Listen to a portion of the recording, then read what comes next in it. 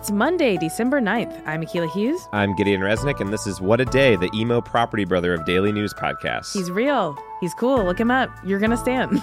I'm good.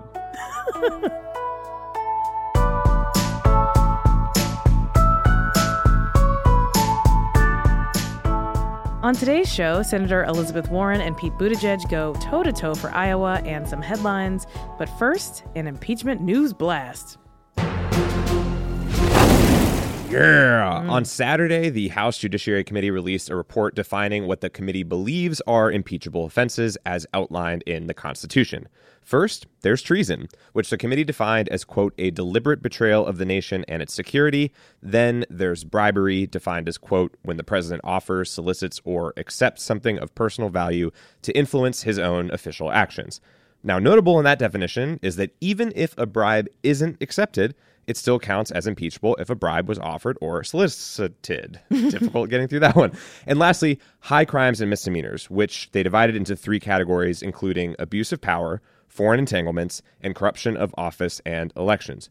Woo. The report is not the official draft articles of impeachment, but it is the legal roadmap that the House Judiciary Committee is following. You know what that means. It's the final countdown. Yes! It's almost over. Hit me with it, Europa. Isn't that by Europa? I mean, sure. Sure. Okay. Also, Democrats are still going after more evidence and still getting stonewalled by the White House. This past weekend, House Intelligence Chair Adam Schiff wrote a letter to Vice President Pence's office requesting that they declassify supplemental evidence from Pence aide Jennifer Williams about a phone call the vice president had with Ukrainian President Zelensky back in September. In his letter, Schiff asked to declassify the portions of that call that wouldn't interfere with national security. The vice president's office predictably refused, saying that, quote, because Adam Schiff continues to operate in an underhanded manner, the office of the vice president does not even know what he wants declassified. How can someone be underhanded when they're asking you for something directly to your face? I do not understand. I don't know.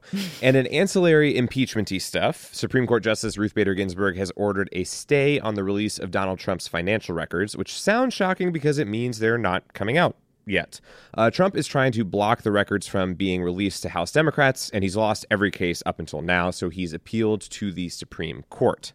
And on Friday, SCOTUS will decide if they will hear his case. And so we should finally know if we're going to finally find out where Trump makes and spends his money, or if being president does give you total immunity to hide whatever the fuck you want. Oh, and Donald Trump believes that his personal lawyer, Rudy Giuliani's trip to Ukraine and budget documentary that we're just going to refer to as Exit Through the Grift Shop has actually dug up, quote, plenty of dirt on Joe Biden. According to Trump, Giuliani is expected to make a, quote, full report to the Attorney General and Congress soon, which I guess is just showing them the movie. Worst screeners ever, honestly. And SAG sent me Green Book last year, so Yeah. Oof. I would know. This week is going to be a doozy. Today, the House Judiciary Committee will hold a public hearing where lawyers from both parties will present their evidence from the impeachment inquiry so far. Tomorrow, a U.S. district judge will hear arguments in the lawsuit from former acting National Security Advisor Charles Kupperman. You'll remember Kupp was subpoenaed by Democrats in the impeachment inquiry, and the White House told him not to comply. He's asking the judge to decide whether he should listen to the White House or Congress. So this judge's ruling will decide whether we'll hear from Mr. Kupp, and it could also apply to others who haven't testified, like former real National Security Advisor John Bolton. And basically everywhere is reporting that the articles of impeachment will be debated and voted on by the Judiciary Committee by the end of this week. This has been your Impeachment News Blast.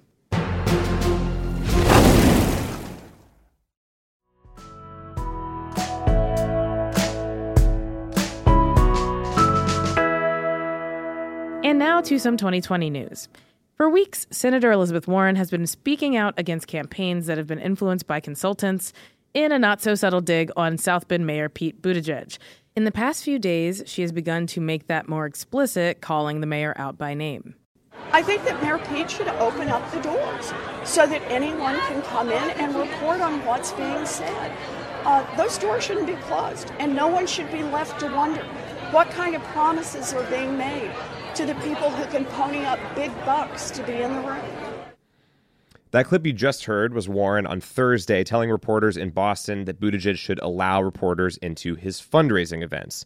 She also said that the mayor should release his list of updated bundlers, i.e. these are the rich guys who run basically what are phone trees of money for various candidates and campaigns. Buttigieg had done so in the past, but that list has not been updated as of late. For a little bit of context here in terms of how the candidates are raising their money, Warren and Senator Bernie Sanders do not hold private fundraising events with big donors, while Buttigieg and former Vice President Joe Biden do. But Biden notably has, to his credit, opened his fundraisers to reporters, so Buttigieg is a little bit of an outlier on that. Yeah, and how did the Buttigieg campaign respond? They want to start a transparency war. That is okay. what the battle is going to be between him and Warren right now. They started by saying that Warren should open up the doors to the decades of tax returns that she is hiding. Warren has released 11 years of tax returns, which covers the extent of her time in public office, but not from before 2008, at the time when she was a law professor at Harvard and had corporate clients too. Now, later on Sunday, Warren's campaign did in fact release a little bit more information about the people for whom she did consulting and other legal work. The basic gist of it was over the span of 3 decades, she was compensated for nearly $2 million. So not crazy amounts. Yeah. But yeah, that's like the latest on the transparency front. So then on Friday night, for the first time, in the midst of this sort of new pressure and scrutiny that's on the Buttigieg campaign, they decided to release more information about his work at McKinsey & Company. Okay. Now, if people will remember, that's obviously the consulting firm that, very recently has had terrible headlines for working with the Immigration and Customs Enforcement Agency in the Trump administration on things that they described like, quote, detention saving opportunities. Yeah. I'm rolling my eyes. Sorry, everybody listening. It's a podcast. Right. Video will come soon for that. Buttigieg has obviously also gotten a lot of questions about the firm for a long time, and they're increasing as he's sort of, gaining in the race. He hasn't revealed the full client list that he worked for, citing a non-disclosure agreement, but now he's publicly requested to be released from the NDA. Here's how Buttigieg responded to some of those questions and the general heightened scrutiny in a press conference on Friday night. Mayor, earlier today you said you were open to having a conversation about opening your fundraisers, and that's a question that reporters have been asking for months now, so I'm wondering, when do you expect to actually have that conversation and give an answer on that? Again, I don't have a timeline for you. Well, Mayor, as the candidate, can't you just direct your campaign to open those fundraisers? What's it? As the candidate, can't you just direct your campaign to open those fundraisers? Yes. And why haven't you done so? What's that? Why haven't you done so yet? There are a lot of considerations, and I'm thinking about it. Last question. Can you give us an example of those considerations? No. Thank you. Whoa. Wow. Really dodging it. So why is this all happening now? Before the last debate, you were Nostradamusing about everyone going after Buttigieg because he's rising in the polls, and that kind of fell flat. So are you willing to make another bad prediction that will haunt you for the rest of your life? Yeah, I mean, sure. Why not?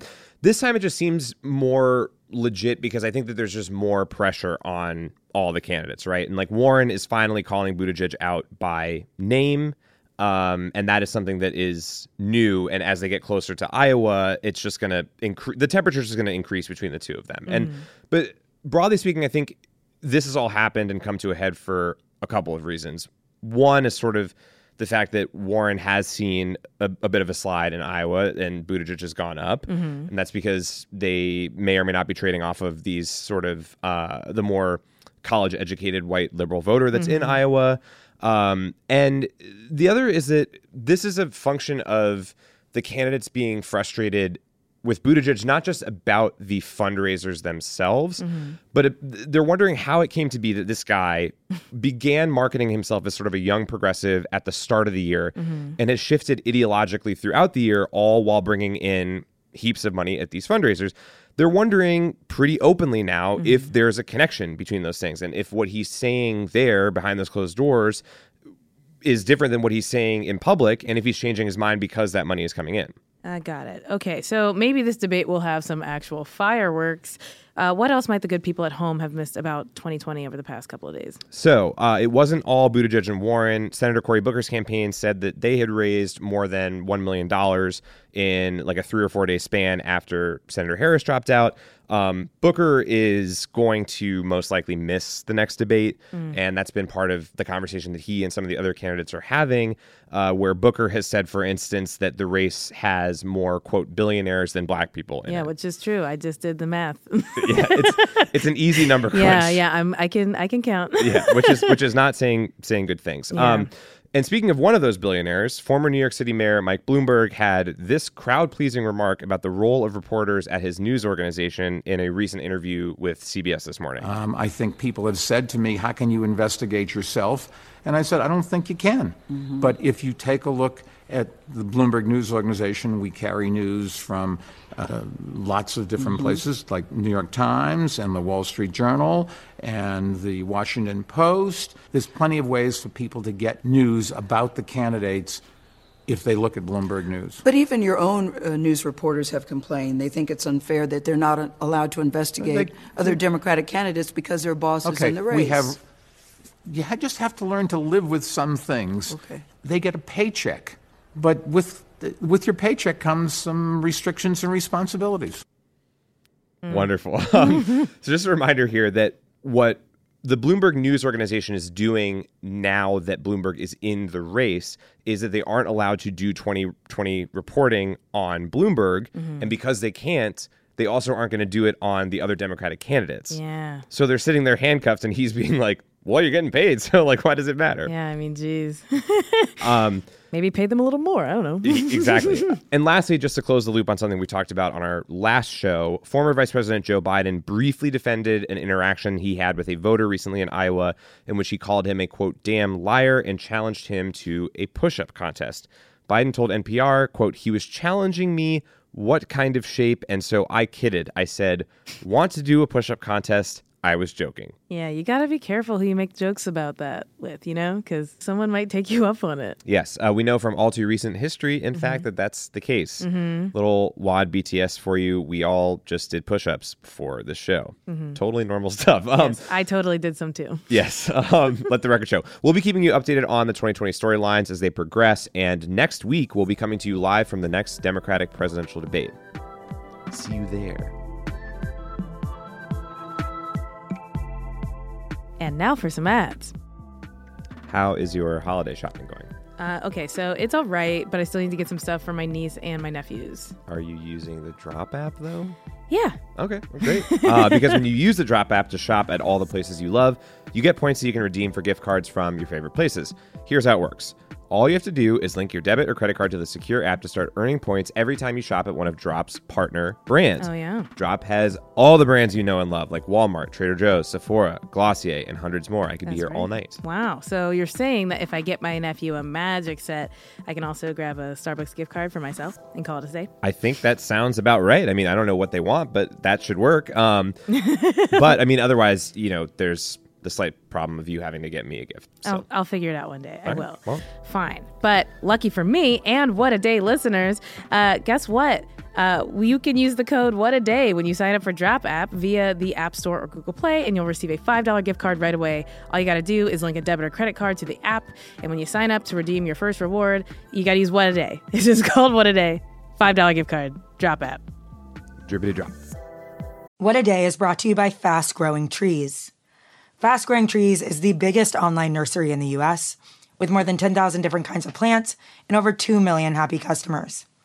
They have everything you could possibly want, like fruit trees, palm trees, evergreens, houseplants, and so much more. Plus, Fast Growing Trees makes it easy to order online, and your plants are shipped directly to your door in 1 to 2 days. And along with their 30-day Alive and Thrive guarantee, they offer free plant consultation forever. We love Fast Growing Trees here. I keep telling you that the mini plants that I've gotten from these folks are yet hanging on. And that's not because I have a green thumb, okay?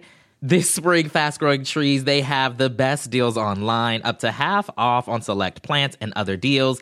And listeners to our show get an additional 15% off their first purchase when using the code WAD at checkout. That's an additional 15% off at fastgrowingtrees.com using the code WAD at checkout. Fastgrowingtrees.com, code WAD. Offer is valid for a limited time. Terms and conditions may apply.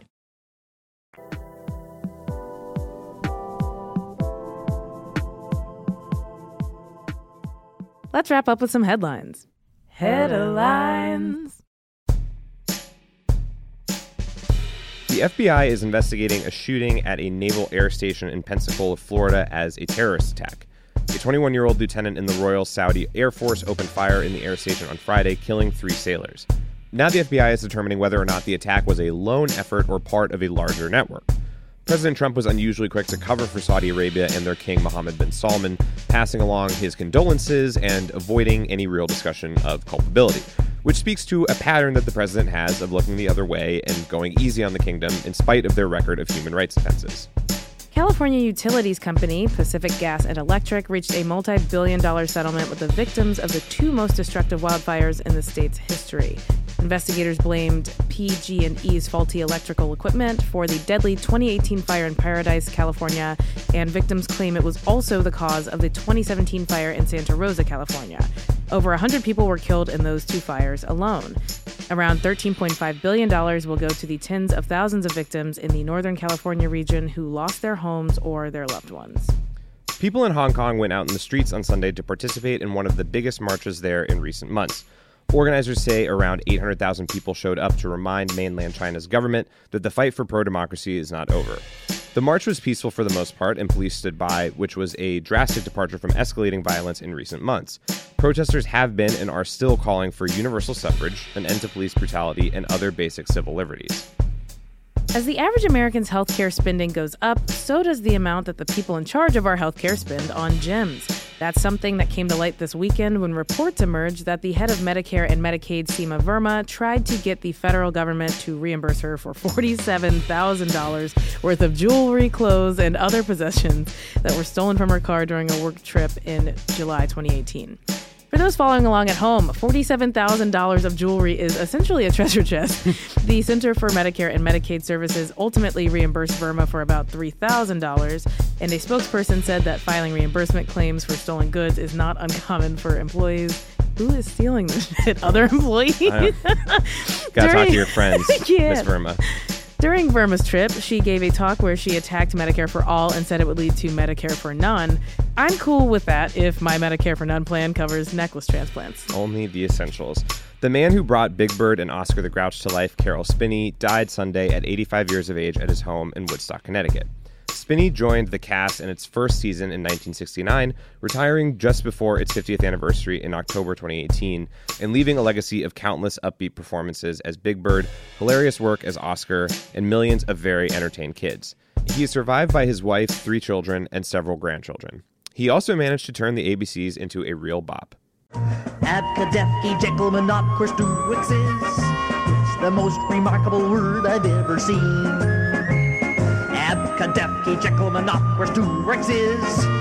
I sure wish I knew exactly what I mean. It starts out like an A word, as anyone can see. But somewhere in the middle, it gets awfully queer to me. And those are the headlines. That was nice. And that's all for today. If you like the show, make sure you subscribe, give us a rating, tell on us, and tell your friends to listen. By the way, if you're into reading and not just your notes to prepare for your big presentation that's in 20 minutes, What a Day is also a nightly newsletter. Check it out and subscribe at crooked.com/newsletters. I'm Akilah Hughes. I'm Gideon Resnick. And that's why I'm asking the show to reimburse me for 3 golden eggs I lost just now. Where are my eggs?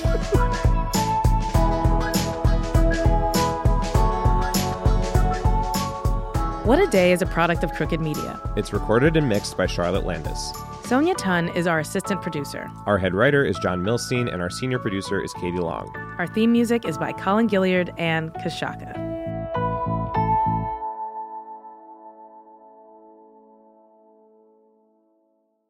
What A Day is brought to you by Books. This Mother's Day, give mom her flowers. She absolutely deserves the best, and that's why you should send her farm fresh flowers from Books. That's short for bouquets.